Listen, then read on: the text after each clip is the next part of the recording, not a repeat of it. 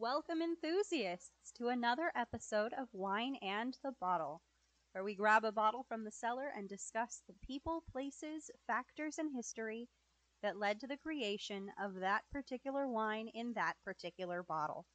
I'm your host, Sarah, a WSET Level 3 certified wine education enthusiast, and today we've uncovered a 2016 Weingut Heymann-Lowenstein von Blaum-Scheifer Riesling.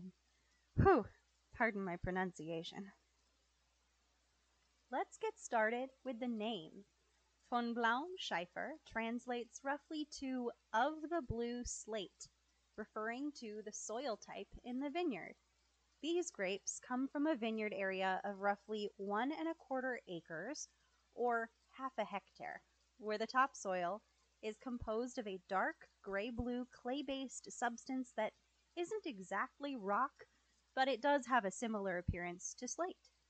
The story goes that the rich clay lends a striking minerality to the final wine, something Heymann-Lowenstein is revered for, and I guess we'll have to wait and see for ourselves in a few minutes. The vines in this vineyard average 45 years old, and that's a good thing. As grapevines age, yields start to decrease, which can concentrate flavor profiles and bring out strong varietal expression in the wine. And old vine wines, while not a legally regulated term, are often revered in the wine community.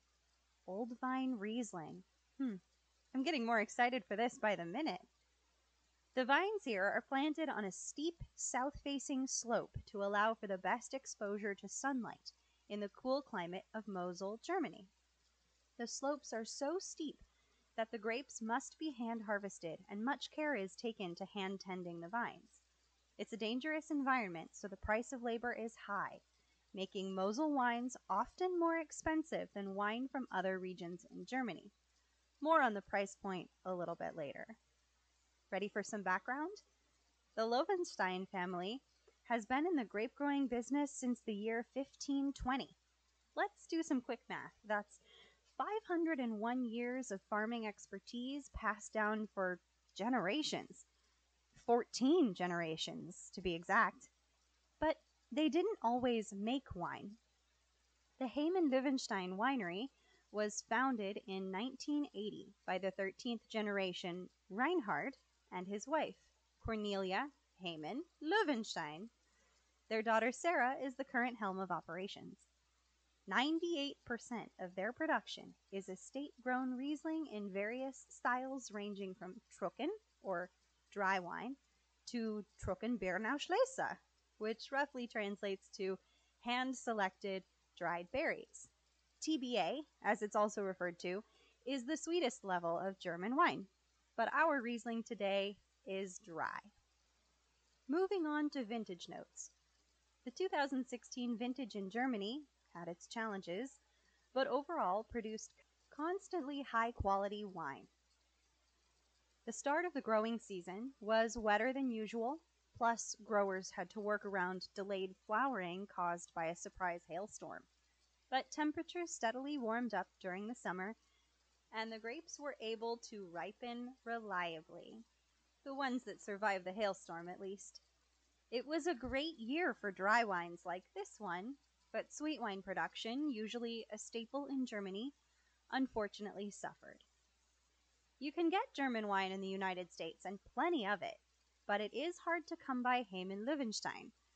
I was able to score my bottle from winebid.com, not a sponsor, for only about $12 US. In Germany, this same bottle goes for about $25 US, and elsewhere in Europe it retails for about $55 US. So I think I got a great deal.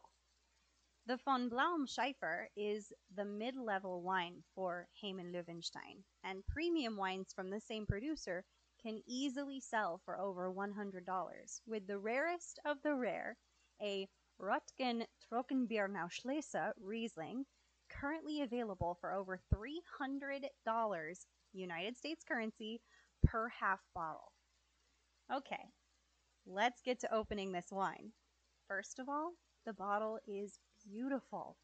It has a tall, narrow profile that immediately screams Riesling, and the transparent green glass looks like something that would sit on a shelf in Dr. Frankenstein's office, especially contrasted against the thin black label with silver and red typeface. Right out of the bottle, I smell pronounced aromas of yellow apple, pear, tangerine, a hint of pineapple-y passion fruit, and, of course, that distinctive aged Riesling kerosene smell. Oh, and whetstone. I do get the striking minerality after all. Okay, so about that petrol smell. When I first started studying wine, the kerosene petrol thing seemed disgusting. Like, why would you want to drink something that smells like your great uncle's workshop that hasn't been aired out since 1965? But it's actually a very interesting and unique element, and I found that it's really only on the nose. For me, at least, it doesn't transfer to the palate. Or maybe I'm just used to it by now. So, the appearance of this wine in the glass is pale yellow, almost vodka-like. And on the palate, it has medium body with high acidity, lots of honeyed citrus and pineapple, and a medium plus finish, not quite long. The acidity definitely outlasts the flavor, and my mouth keeps watering forever. There's a slight oiliness that coats the mouth, which is also characteristic of a Riesling. So this wine has prominent fruit flavors, which can kind of skew the perception of sweetness. It is a dry wine, meaning no residual sugar from the fermentation process, but it still seems kind of sweet because of the fruit. This is a great example of an aromatic white wine. Most people would pair Riesling with fish like tilapia or cod. But for this wine, I would go more buttery and definitely avoid garlic because the bitter astringency in the garlic is going to totally wipe out the fruit flavor. So lemon chicken or lemon salmon or a baby kale salad with poppy seed dressing. Oh, I'm just making myself hungry. The information for this particular episode came from the Heymann-Lowenstein website, www.hl.wine, winesearcher.com, and a great article by a wine distributor, Soil Air Selection, who also happened to import this particular wine. Thank you so much for joining me for this glass of 2016 Heymann-Lowenstein von Blaum-Scheifer Riesling, and see you next week for the next deep dive into the cellar.